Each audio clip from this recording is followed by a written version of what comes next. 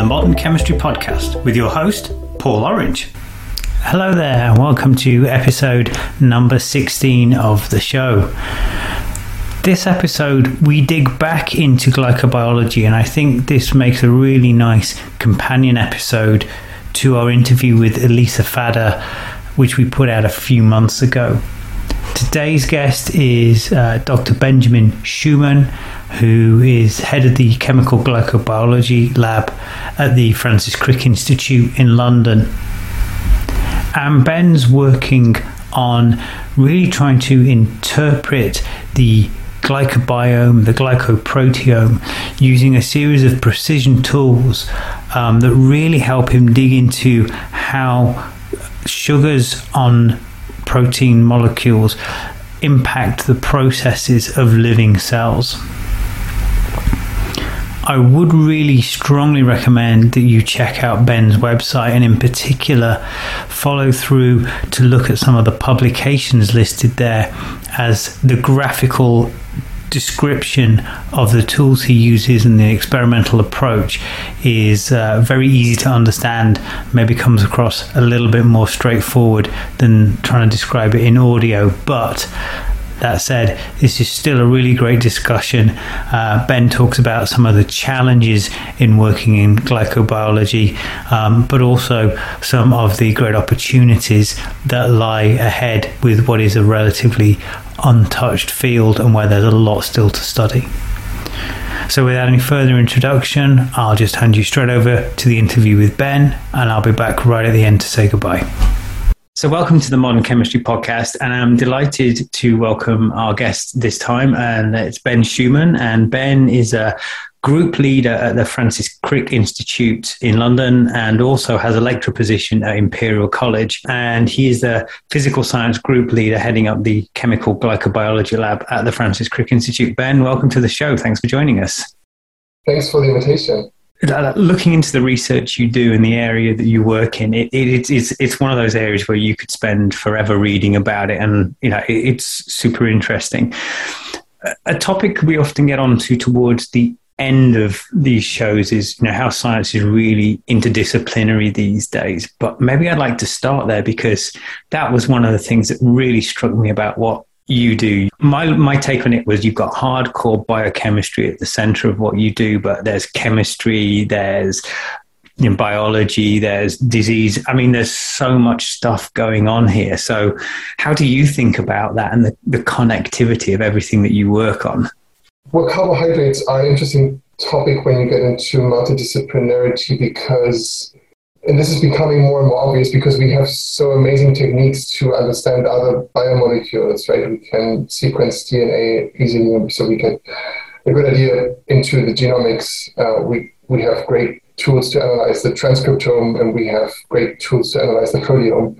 But glycosylation is still kind of a void sphere somewhere in between these. And that's despite kind of decades of amazing work by colleagues who have kind of really pioneered work into the glycosciences. But many of these techniques are really not that amenable to studying glycans, at least not in kind of the throughput and the sensitivity that you would look into proteins and nucleic acids. And so I think compared to other biomolecules, chemical tools probably have a bit of higher significance, but also some of the challenges associated with analyzing glycans make it possible that once you develop a tool for glycobiology, a chemical tool, and you kind of invent a new tag or a new reagent or so, it's almost very easily transferable to other biomolecules. I think it's fair to say that. Right? So if you optimize something that works for glycans, it probably also works for many others, for molecules and biomolecules. And so I think that's where the role of chemistry comes into play. But at the same time, there's still so much we don't know that, through quite small steps in chemical innovation, we can kind of take huge strides forward in understanding how processes work. And so my own expertise or my own background comes into this because I studied biochemistry initially, and that was mainly because at school I was interested in kind of metabolic pathways and so on, and I thought biochemistry is the way to go for. but I also had a knack for chemistry. And so that was even further developed through studying biochemistry, because I was lucky enough to be in an undergraduate course which was quite chemistry heavy, especially in organic chemistry. And so I was able to develop this a little bit further. And then in my PhD, I wanted to do something like really, hardcore chemical synthesis. And so I joined with Peter Seeberger in Berlin, who supported me in kind of the desire to go from biochemistry to chemical synthesis and we'll just see where you go. And I think we were both happy with the outcome of this, because I was able to kind of spend a couple of years just doing synthesis in the lab and working with amazing people there. But then also to take the molecules that I made in the lab and use them in biological assays. And so that's something that you probably don't see very often, because not everyone has the capacity to do that within the same lab, although that's becoming more and more common. And so then I somehow became a jack of all trades, I think. And so then in my postdoc in the Bertozzi lab at Stanford, I was able to kind of just use that and put this to use to kind of like make tools, use them in biochemistry. And so by that time, and also in the Bertozzi lab, it was quite normal that people would make their own molecules and use them in assays in biology and to understand how glycosylation works. And that's really what we're carrying forward at the Francis Crick Institute. And the Crick is obviously a biomedical research institute. So we are comfortable making the tools that we need, but we always have a biological question at the core of what we're doing. It would be weird if we didn't in that environment, because you can work with all these amazing biologists and clinician scientists and so on. So kind of making the right tools to address the right questions, I think, is what we want to do. And because you mentioned tools, there's also, I think it's on I got this from your profile page on the Francis Crick website. I don't know, it's like a mission statement or goal of the lab says, we use synthetic precision tools to understand how particular carbohydrate molecules control processes in and on the living cell. And you said, you're tying that back to some sort of process that's taking place, or a disease state or something.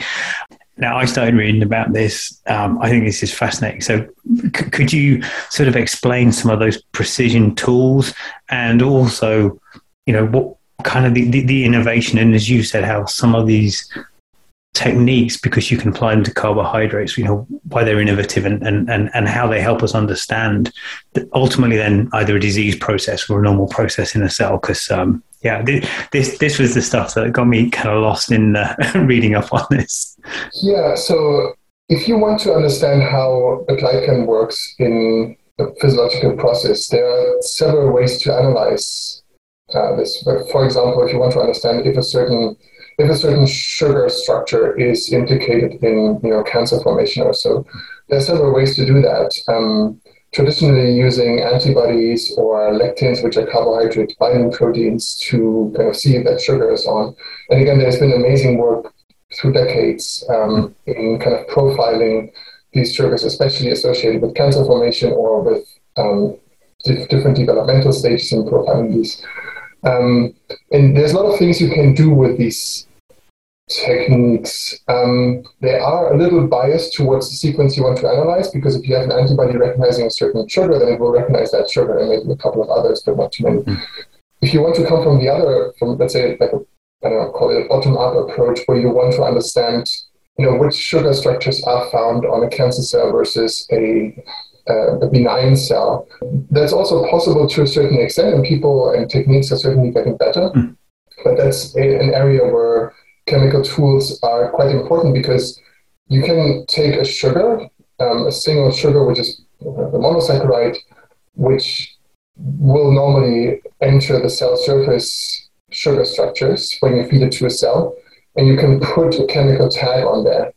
And that chemical tag is amenable to bioorthogonal chemistry, which is a type of chemistry that allows you to unify two moieties together by a covalent bond in the presence of a biological environment. That can be cell culture media, or the cytosol, or a cell lysate, or even a living organism.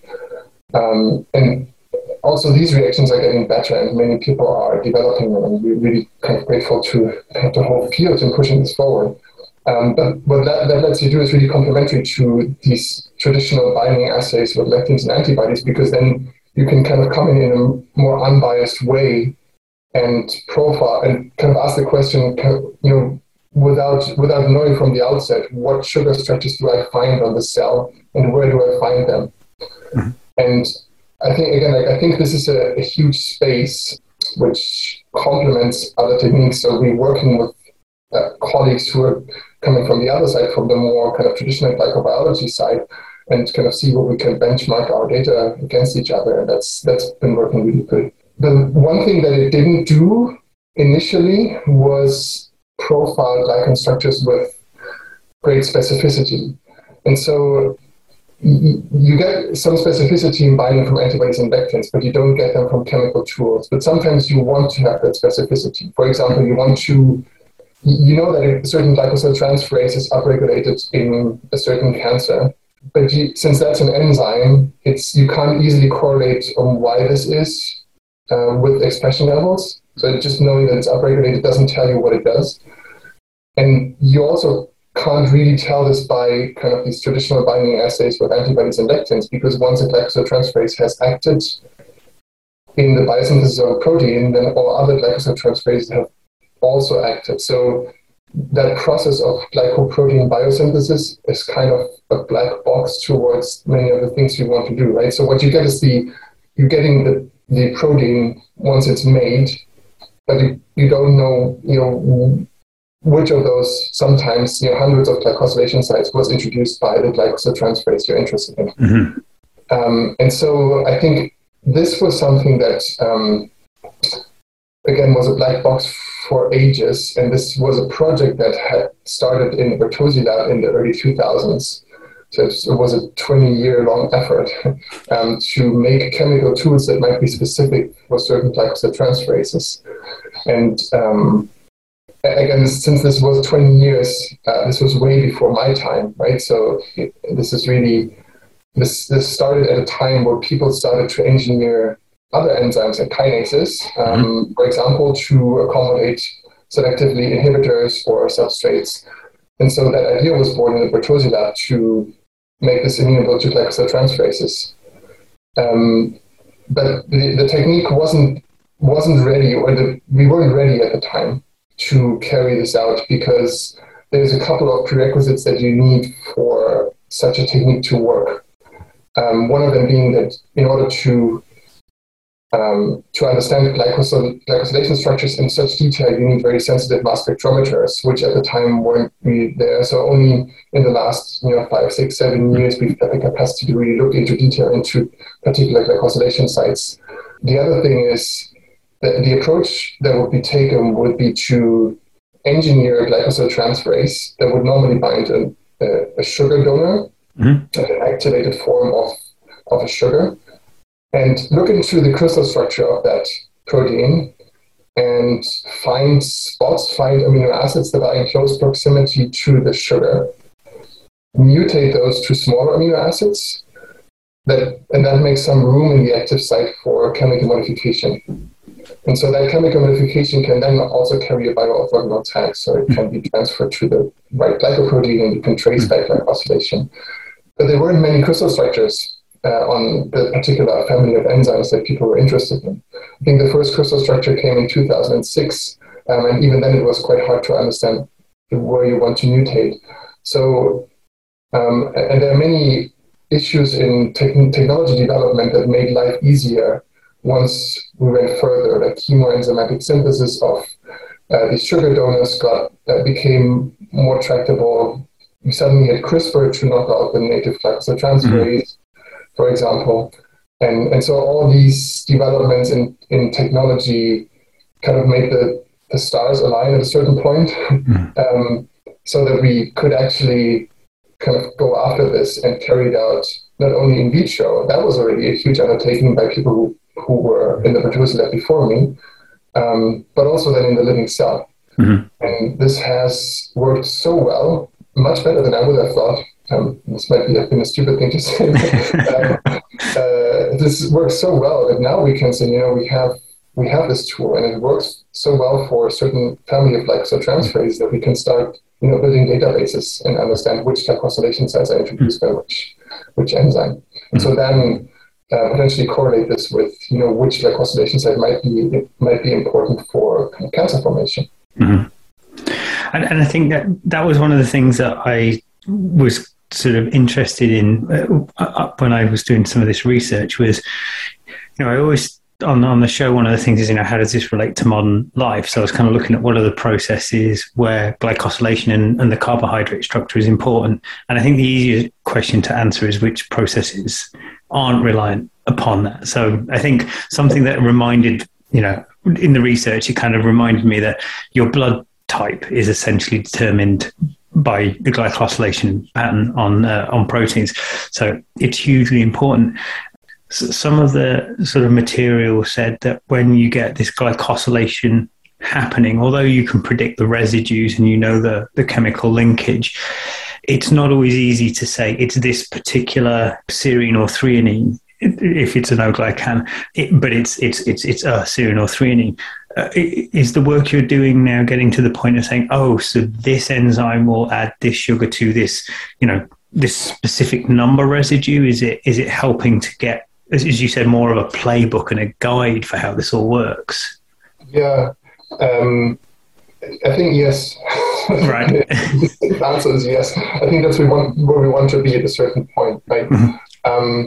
You can also ask a question that's a bit more broad. It's basically, that these glycosyltransferase enzymes are important for certain states in health and disease. And it's not only cancer. There are many other disorders that are reliant upon dysfunctional glycosyltransferases.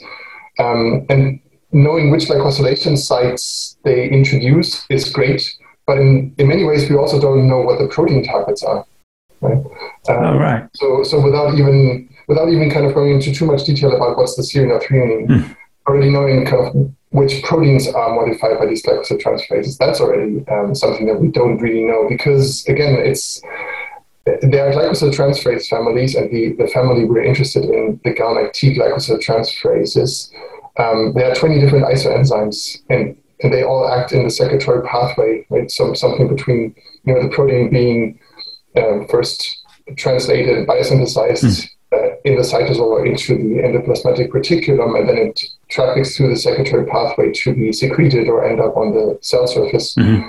And in that process, many of these 20 isoenzymes plus many other glycosyltransferases act. And what we see when we express a protein is the end result, but we don't really see anything in between. Mm-hmm. So from the end result, it's just very difficult to kind of trace back about which sugar structure was introduced by which enzyme.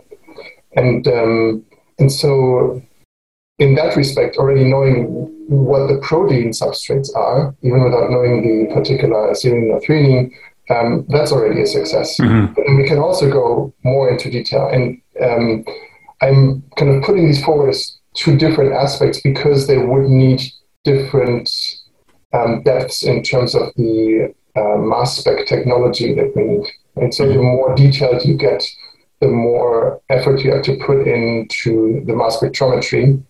And so then it becomes a bit more challenging. And you also need very capable people to analyze these data. So we're working with my colleague Stacy Malaka, who has her lab at Yale University, who is like a guru in looking at mass spectra and understanding which sugar structure is where, and many other things. So we're working with her, and she's educating us into kind of analyzing and validating the spectra we're getting through these mass spectrometry techniques, because you still need people who are really competent in analyzing these spectra. It's not automated in a way it is for proteins alone, for example. Mm-hmm. Mm-hmm. And what specifically then are some of those challenges? I mean, I'm personally a little bit familiar with sort of protein identification through mass spectrometry, but probably many years ago, and I'm sure things have moved on a lot.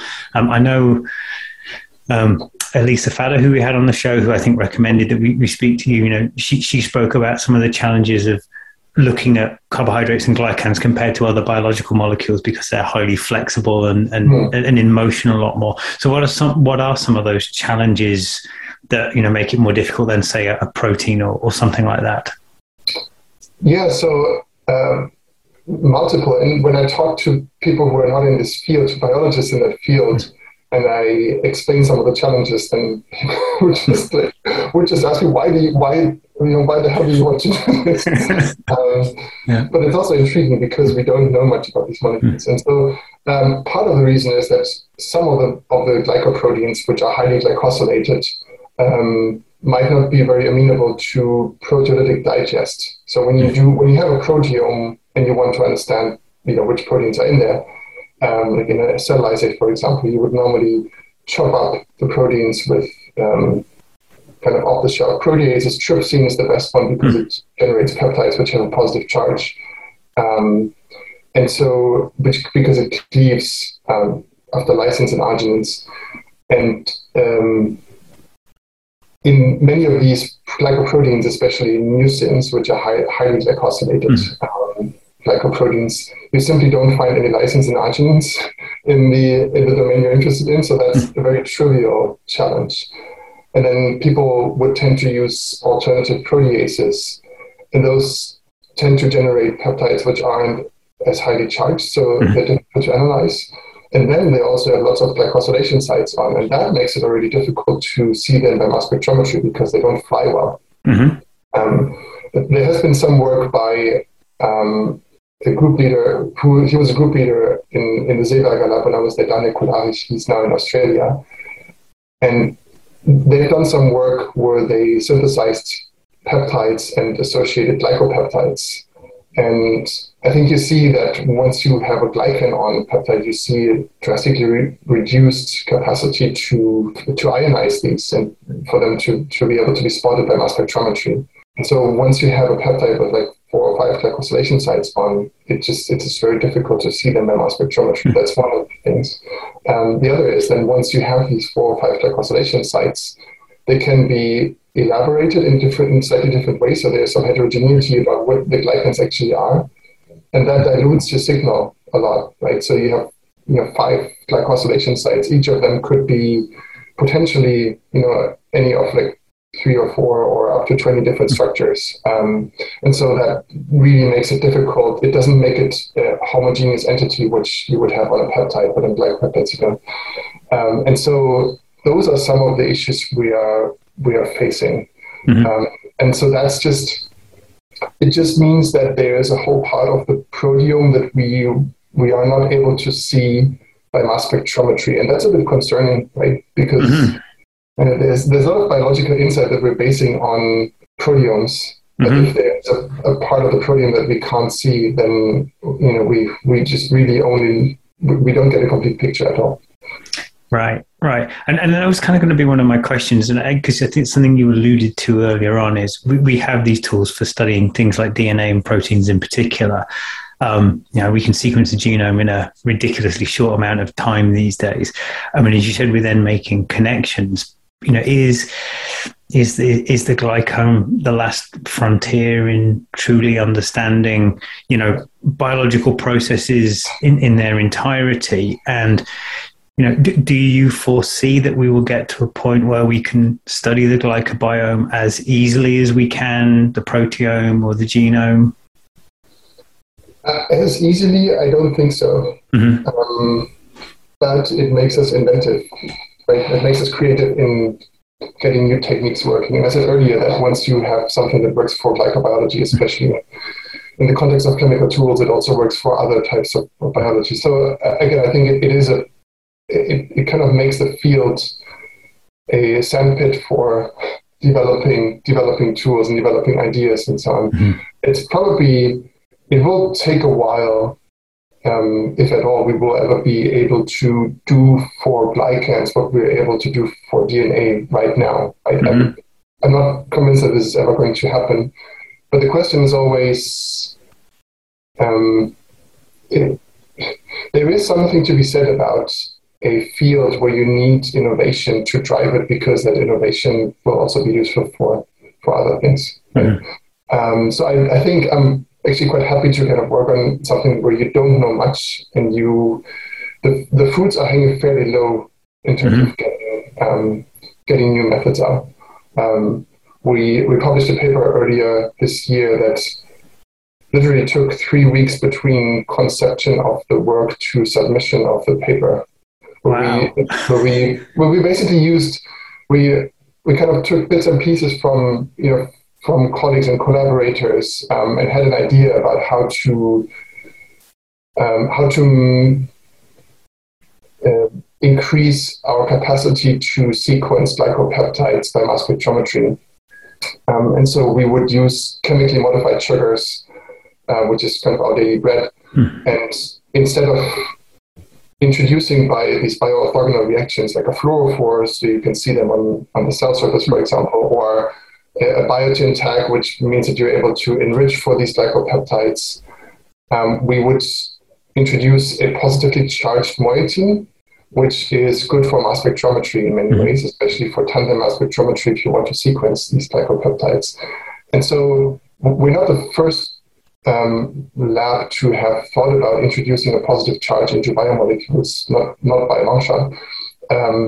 But I think the combination of these chemical tools, introducing a bioorthogonal handle and using a positively charged tag on it, makes this approach quite attractive. And so, again, Stacy, my friend and colleague in Yale, and myself, we thought about this, and we thought, well, we can do this, and we have, great people in the lab, and we have great technical capacity, so let's do it. And it was literally as straightforward as synthesizing a couple of glycopeptides, putting on different tags, working with colleagues, with Carmen Galan in Bristol, who sent us the molecule and was all for it. Let's just try it. And then just trying it, and it worked out really well. And so then within no time we had a paper. And so it kind of shows you that this is a field where relatively straightforward ideas can have a huge impact. And because we're still fairly early days, the impact of those is bigger. So something you mentioned, and I was interested in as well, I think the paper that I read, one of your most recent publications, again, just for the audience, if you're interested, check out Ben's page on the Francis Crick website, and all the papers are listed there. There's a diagram of the process with these modified transferase enzymes. And there's one thing I was going to ask you, touched on it there, is, what's the range of tags that you can attach and the kind of things you can use them for? So I think you mentioned fluorophores there, biotin for enrichment, and then something to give a positive charge in the mass spec. Essentially, you're limited by your imagination to a certain extent. Yeah, I think so. This is a space that the things that have been done are quite functional in terms of, we want to pull this down or we want to visualize this, but really sky's the limit, right?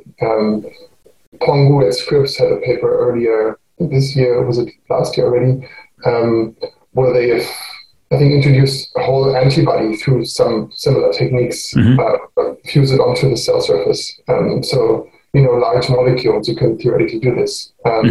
The Bertozzi lab, they have made great use of bioorthogonal chemistry, obviously, but to make fusion molecules between antibody and enzyme, so you can use an antibody against a cancer target, and also at the same time the enzyme that's fused to the antibody to kind of modify the cell surface, and that's used by bioorthogonal chemistry, although it's not, in this instance, not a glycostory. But, it is a great way of unifying two moieties in a cellular background. And so I think in terms, for chemical biology and therefore for tool development, it has been one of the most transformative technologies, I think. And people are really creative in developing new bioorthogonal tools. We largely take them off the shelf to address the biological questions we're interested in. But yeah, I think it's a great space to be in. Yeah. And picking up on what you just said there as well, like the biological questions, and you mentioned earlier, obviously, the where you work is a very multidisciplinary institute in that respect. And you've mentioned tumor biology already. Could you maybe just give us a little bit of an insight into, the sort of the application or the processes that you're looking into? The questions we are asking are mainly in basic biology. Mm-hmm. And so we want to understand what happens during tumorigenesis, for example, but also there have been other physiological processes other than cancer that have been associated with these glycosyltransferase being up or down regulated. Diseases people call congenital disorders of glycosylation. So, you have mutations in one of these glycosyltransferases that kind of lead them to have reduced activity, and so that leads to a phenotype, like a dysfunction in a patient. But we often don't really know why this is, or at least it's quite difficult to understand or challenging to find out. So people go to great lengths to study these. And if there is a reporter, we call this kind of reporter, a chemical reporter for the activity of an enzyme, it might be easier in some ways. Most of our time is invested in tool development, though. We are kind of starting to make databases where we kind of find out what the glycosylation sites are. But at the same time, we know of the limitations that we still have, right? For example, because of the still challenging mass spectrometry that I alluded to earlier, we do see glycosylation sites, but I don't think we see nearly as many as they are.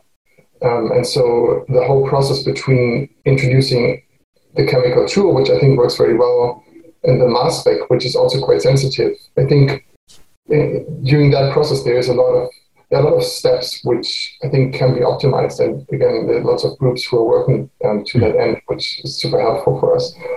And so then, the question that I am then asking is, instead of seeing 10 glycopeptides, can we see 100 at some point, or 1,000 maybe, or so if there are? And I think once we're there, I think then we can do things with the glycosylation sites that we see already, and try to see if they have been found already. If they haven't, what does that mean? Can we mutate them from a serine to an alanine to see if that has an effect on cellular function, for example? So really kind of basic biology and biochemistry to try and understand these processes.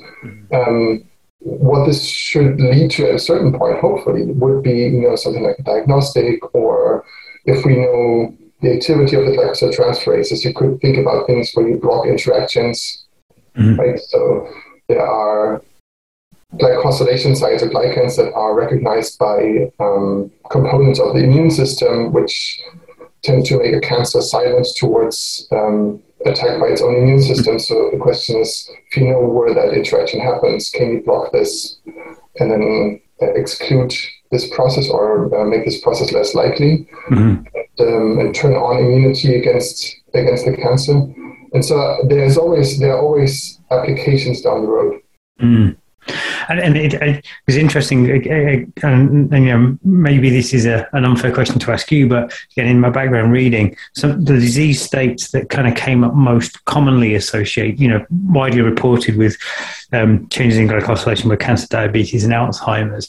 And those are all diseases where now the immune system is thought to, or failures in the immune system is thought to play an increasing role. And, we talked about blood type and the fact that a lot of these glycosylated proteins, end up in the cell surface. So they're clearly going to play a role in, identification of the cell as what it is or what it isn't. So do you think then that like this immune system interaction for something like cancer, where you sort of say you turn off that shielding, could lead us to a state where there's a drug you take stops an activity of a particular enzyme, and then actually that doesn't in any way help the disease or slow the disease progression. What actually does that is the immune system then saying, okay, these cells shouldn't be here, we're going to attack them, which is a little bit like some other cell therapies that are, in development and on the market today.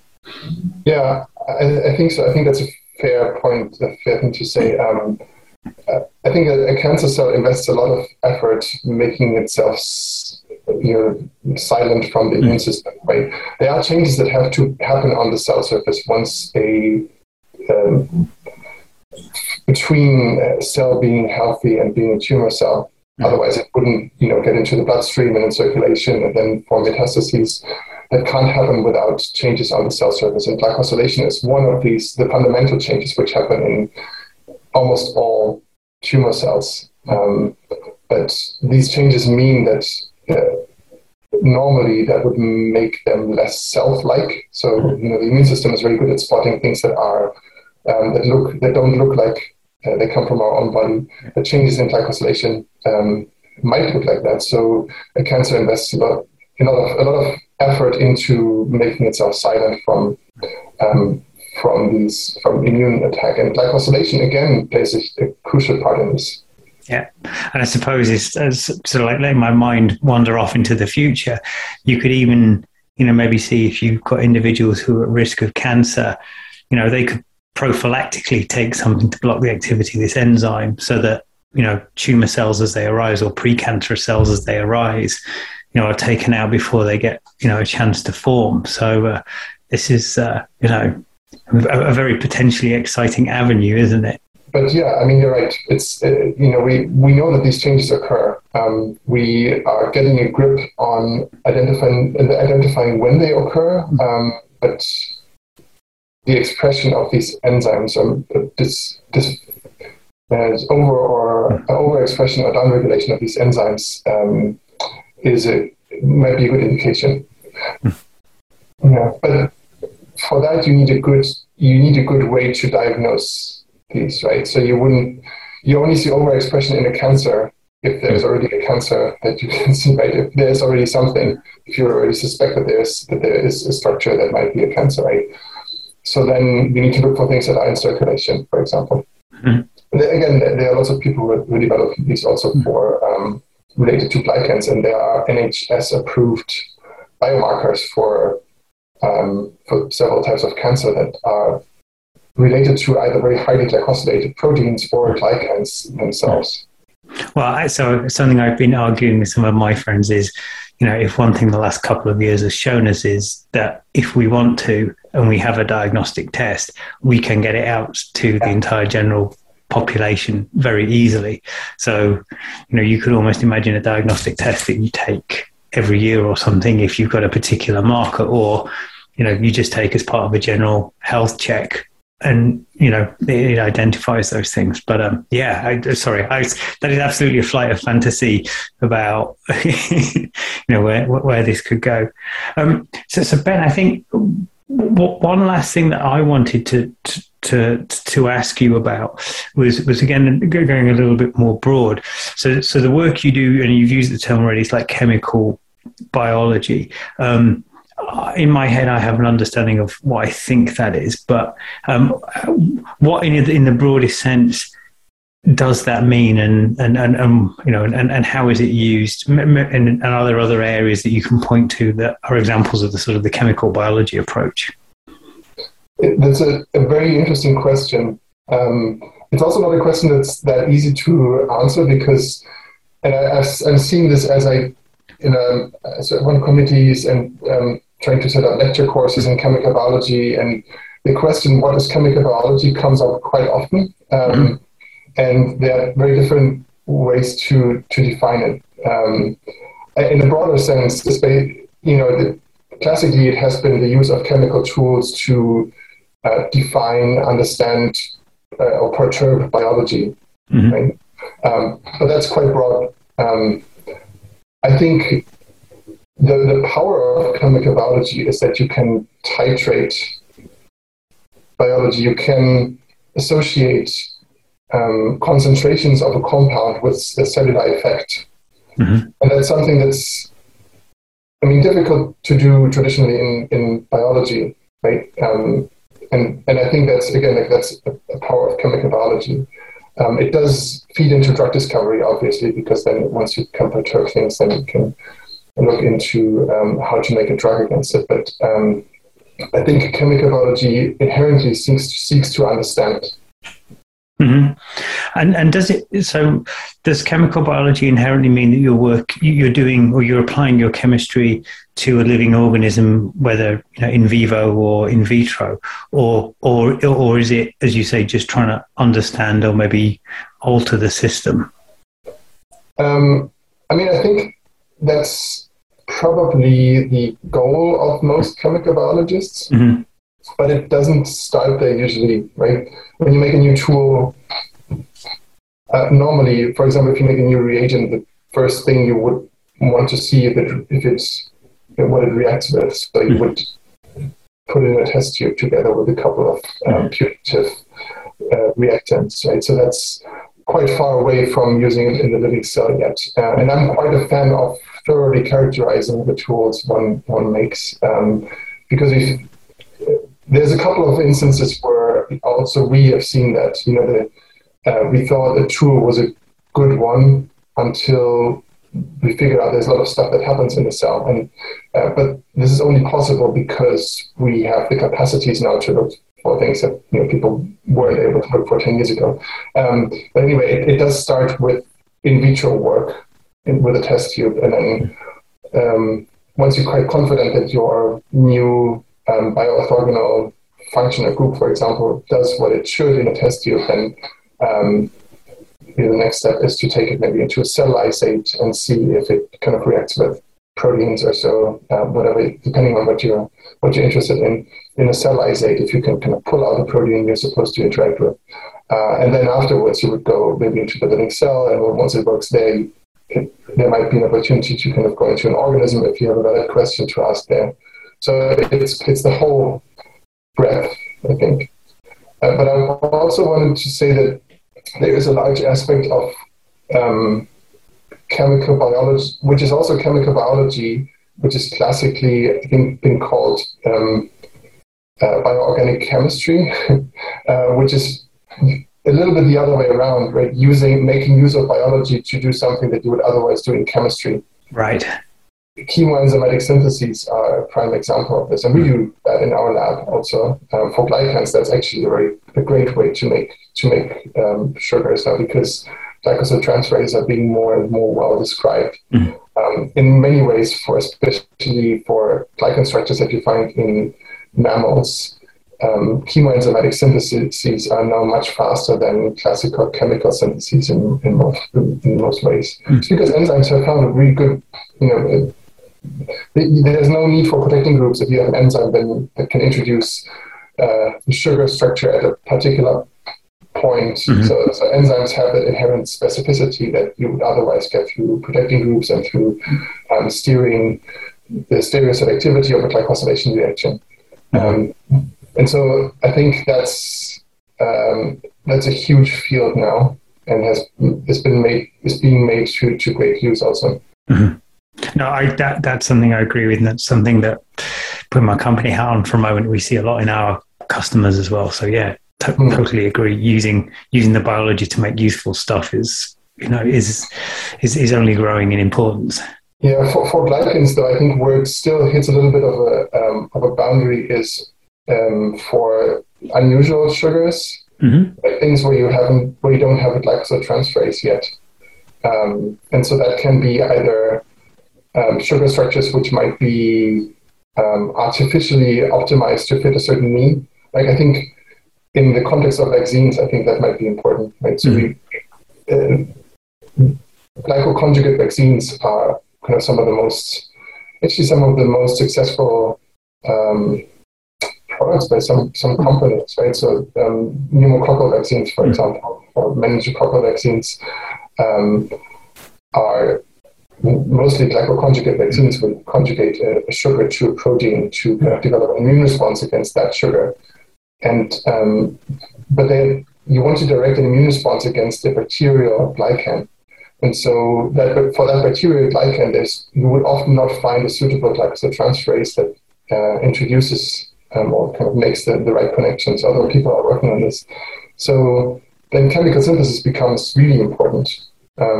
And also I think at scale and process scale, right? If you have optimized those reactions, then chemical synthesis is still really unparalleled, I think.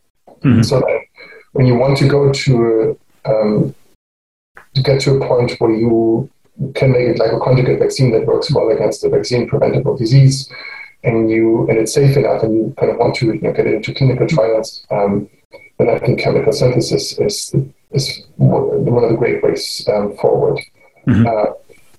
And so, but also some of these sugars will be labeled towards certain kind of environments or certain conjugation reactions, or so when you conjugate sugar to protein.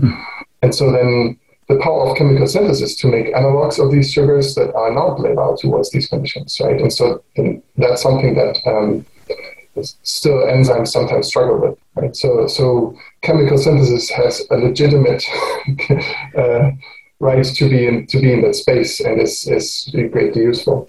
Yeah, and yes, and I think if anybody listening is not quite sure of some of the impact this has, if you think about biological drugs, so any monoclonal drug antibody recombinant protein, the glycosylation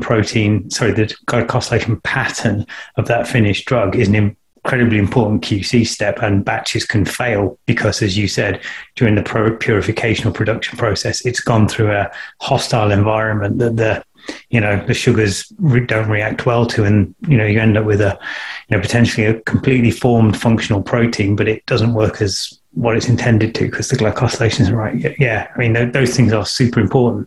And that's interesting because this is where, unexpectedly to me, probably not to others, this is where most interest comes from into glycobiology. So people who are interested in glycobiology from an industrial side or from kind of clinical side are mostly interested in antibody glycosylation just because of the advent of antibody therapies, right? And it's quite obvious if you think about it, but like to me, it wasn't before this all came up. Wasn't necessarily. I kind of always wondered why there are so many people working on optimizing kind of cellular glycoengineering. So you kind of optimize a cell line, like a CHO cell line, for example, to have the right set of glycosyl-transferases to make a homogeneous glycosylation type. But then it's obvious if you think about it from an antibody perspective, because we want to use these cell lines to make biotherapeutics, and they have to have as homogeneous glycoforms as possible. Yeah. Well, Ben, I'm aware of time and we've covered a lot. Was there anything we didn't talk about that you wanted to mention or feel we should talk about with the audience? So one of the things that I was fortunate to have, and I think that's kind of a little bit inherent to multidisciplinary science, is to have great support by mentors from different fields. So I think you unify a lot of views from a lot of different people, and so I just wanted to mention that what I really found important was to have mentors from different backgrounds. Obviously, this definitely includes the supervisors. So without Peter Seeberger and Carolyn Bertozzi, I don't think we would be doing the science that we can do, and I don't think I would be able to kind of, appreciate what's new and what's missing in the field, and also kind of carry out science in the way we do, right?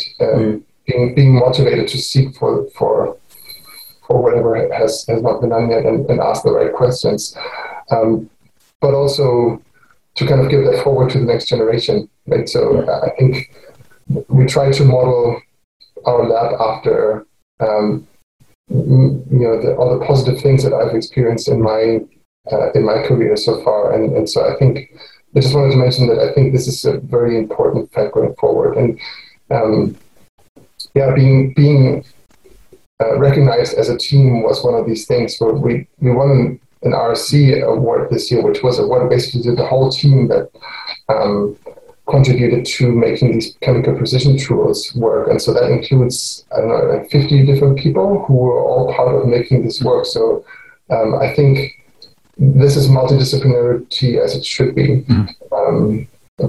Very positive situation, very positive experience with views from all kinds of different people with different backgrounds.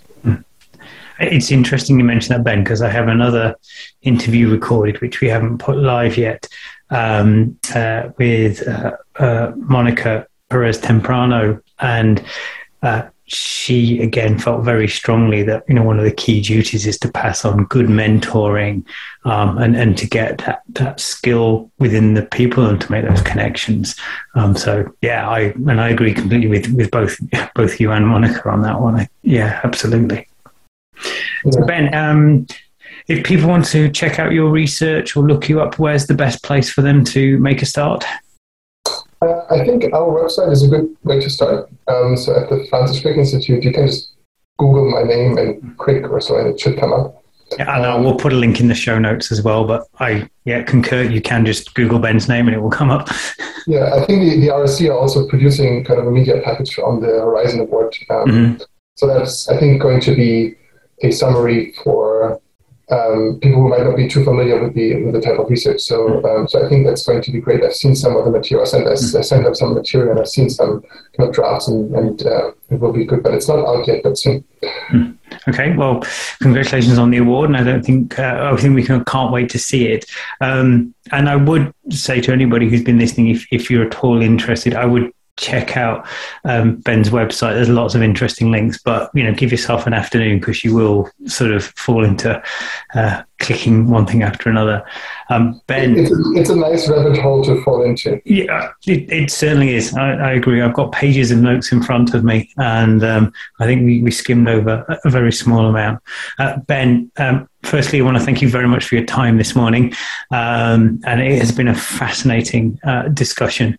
One of the privileges I get from doing this job is just to meet really clever people doing really amazing things, and you've kept the track record going. It's a real privilege from my side, and thank you for your time. Thank you so much for the invitation. That was a lovely discussion. Once again, I really want to thank Ben for the time he took to talk to me. Ben and I spoke towards the end of September 2021, and you'll know that Ben mentioned an award towards the end of our discussion, so by the time you listen to this, there may be more details out about that. Once again, I would really strongly recommend you check out Ben's website and have a look at some of the publications if you're interested in understanding some of the tools and approaches he uses in his research.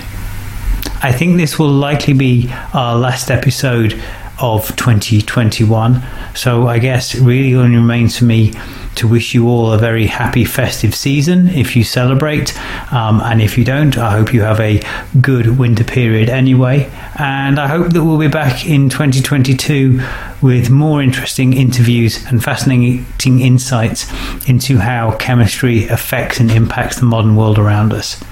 So until we speak again, stay safe and stay well, and I'll catch you next time on the Modern Chemistry Podcast.